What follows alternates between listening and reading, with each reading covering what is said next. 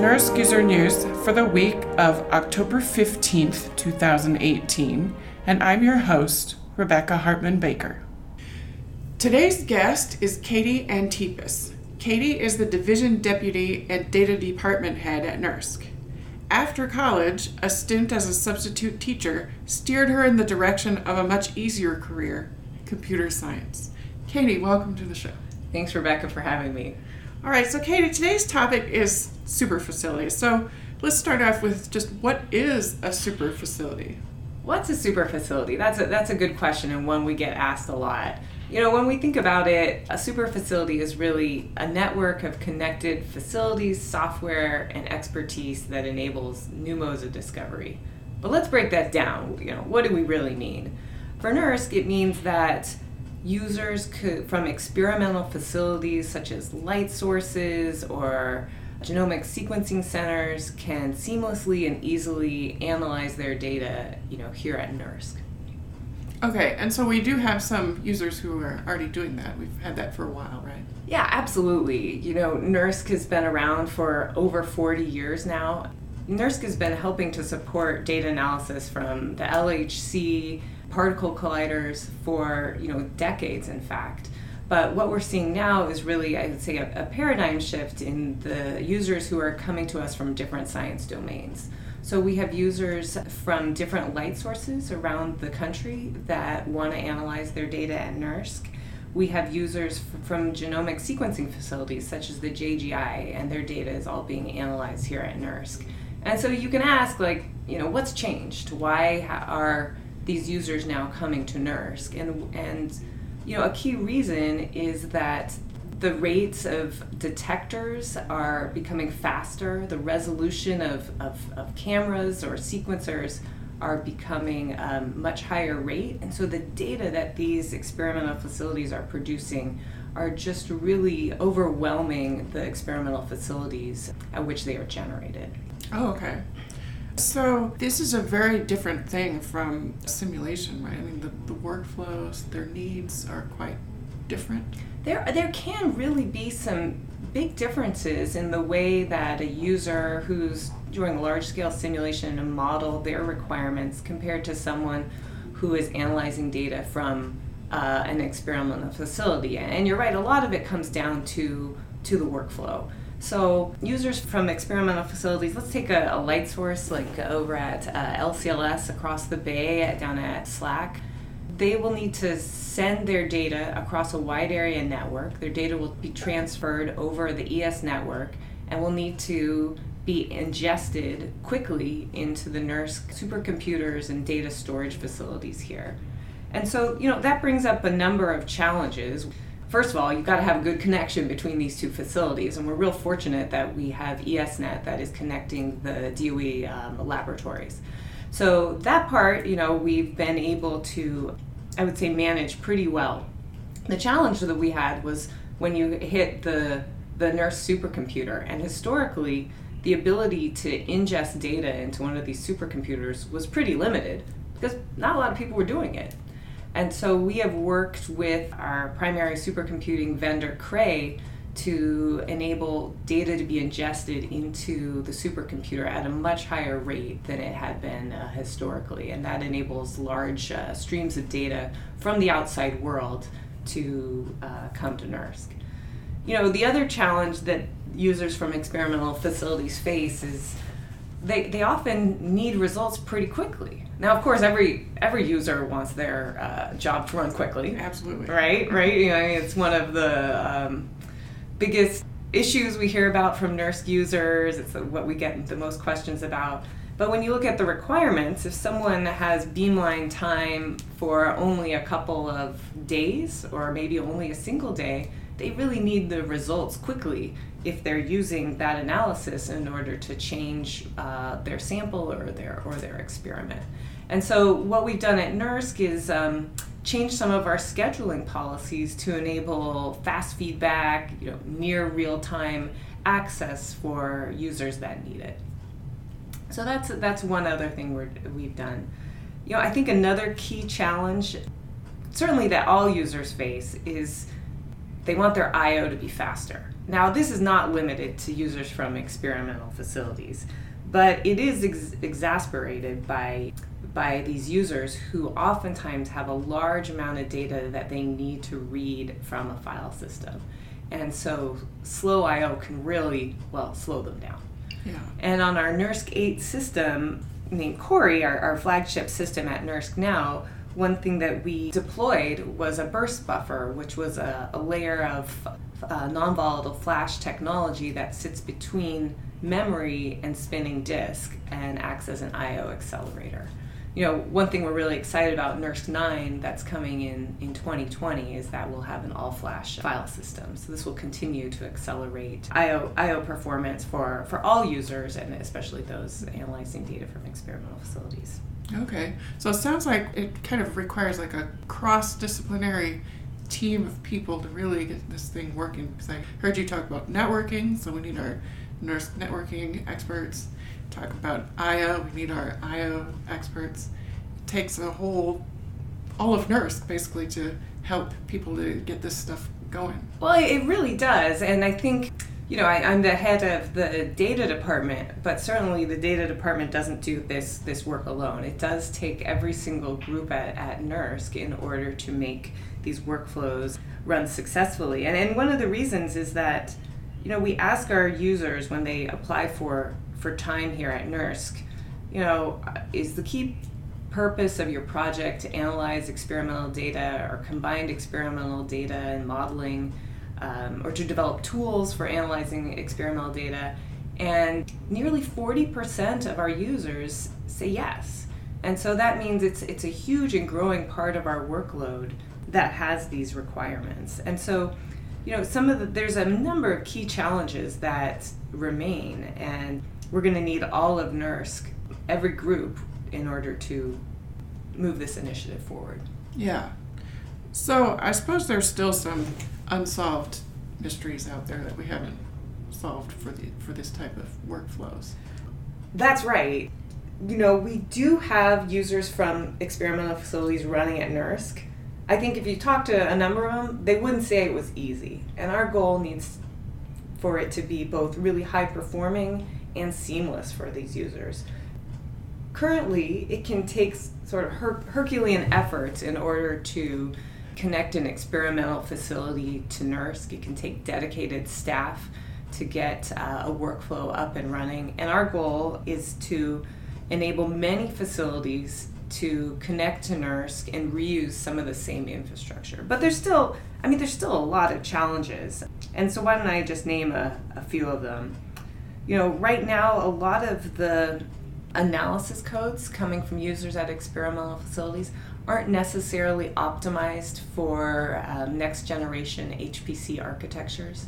So they might be single core or single threaded applications, and certainly in order for those users to be able to get the most out of NERSC and to be able to get the highest performance, their codes are going to need to be adapted to these next generation exascale architectures.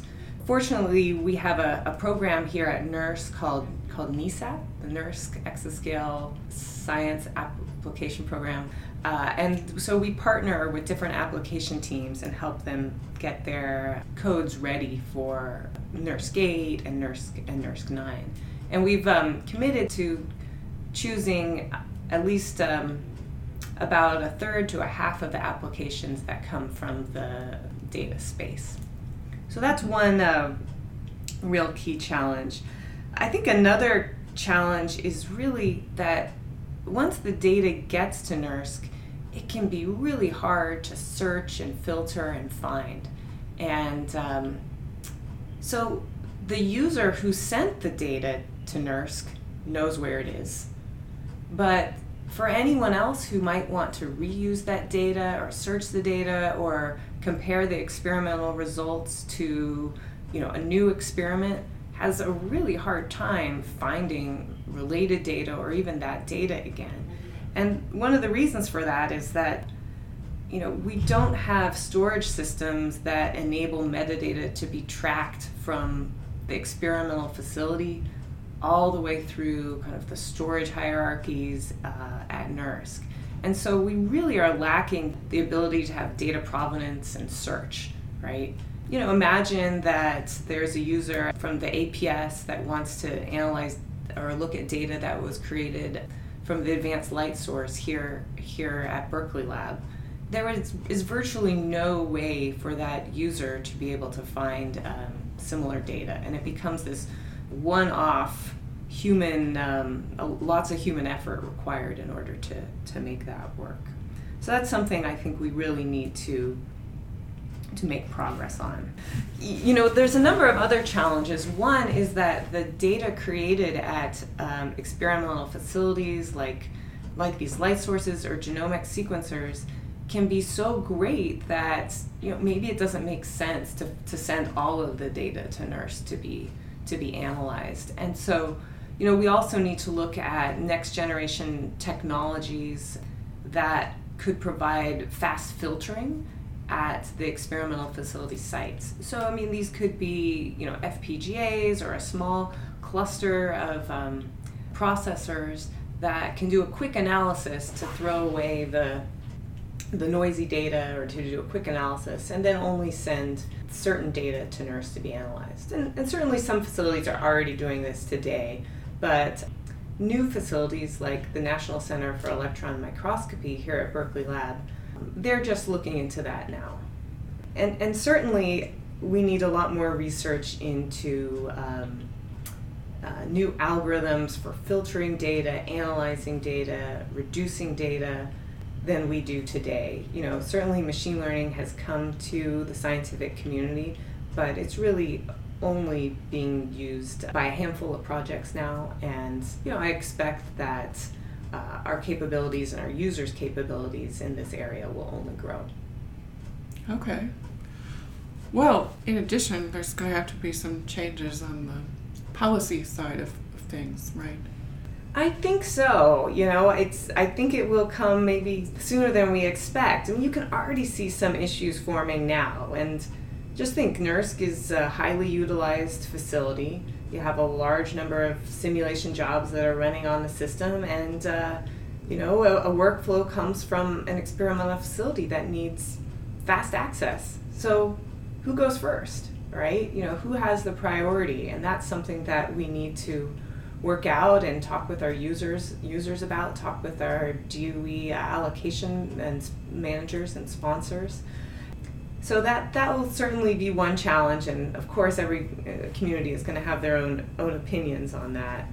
I think we also need to look at how highly utilized these systems are, and find ways where we can keep the systems highly utilized but still allow for some of these real-time workflows to come in.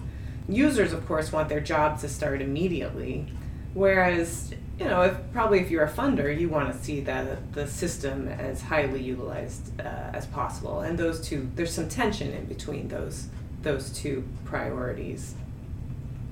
I think we probably will also need to start thinking more deeply about the concept of who is really a user. If you're a user at the Advanced Light Source here at Berkeley Lab, and your data is sent through a web portal to be analyzed on the NERSC systems, and you push a button through a website, are you a full NERSC user, or are you a user of the ALS who has access to NERSC? And so what are the implications for the vetting that we do of users, for the federated identity, so that users don't have a different username and password for every single facility or compute resource that they're a part of? Those are going to be difficult and challenging whenever you start talking about security policies, trust, identity management. Those will probably take a little while to shake out, but I think for the benefit of our users and for science productivity, those are hard discussions that we really need to have. Yeah, for sure. I look forward to having those and then reporting the results back to our users. Yeah, absolutely. Yeah. All right, so switching gears a little bit, Katie, how did you go from undecided career, maybe as a substitute teacher, to division deputy and data department head at NERSC? Yeah. Seems like a big leap.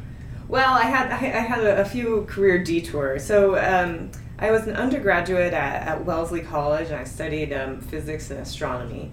And I happened to graduate during the dot-com boom in 1999, when you could get a job at a startup or a consulting firm if you could answer like a brain teaser. They were hiring undergrads left and right. So I guess I answered a brain teaser correctly, and I started working at a high-tech and telecom consulting firm. And I worked there for 2 years, and I enjoyed many aspects of it, but I really missed the connection to science. We were mostly doing economic consulting. But one experience I did enjoy was I built a lot of the financial models, and I was exposed to more of the programming and coding.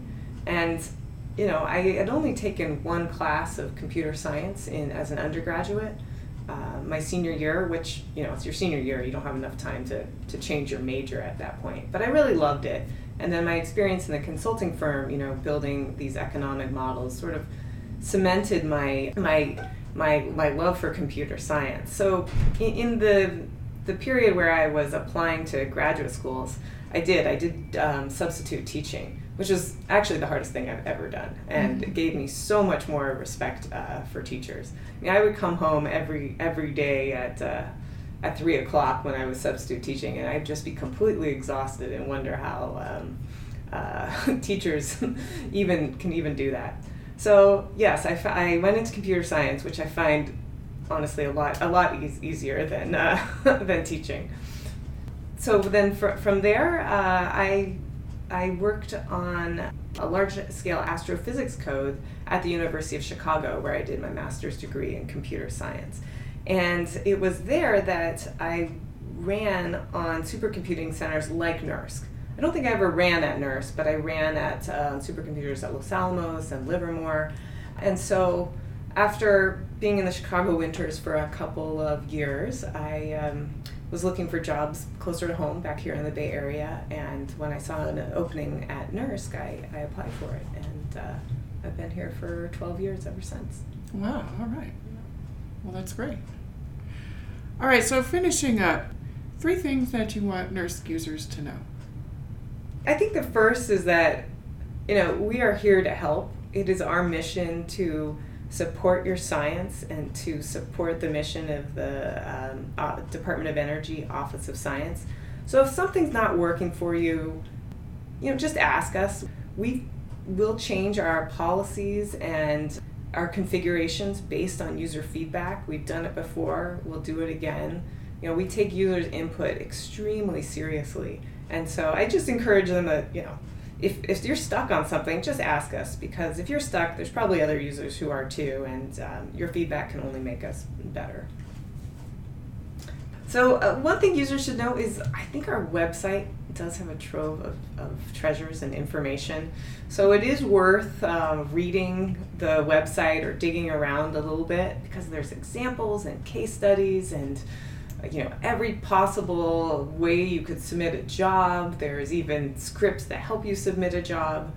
And so I think NERSC has really become a documentation hub for the HPC community, and that's really a tribute to the staff who work here and want to help users, is that they put up a lot of information. So yeah, that's a true fact, actually. So yeah.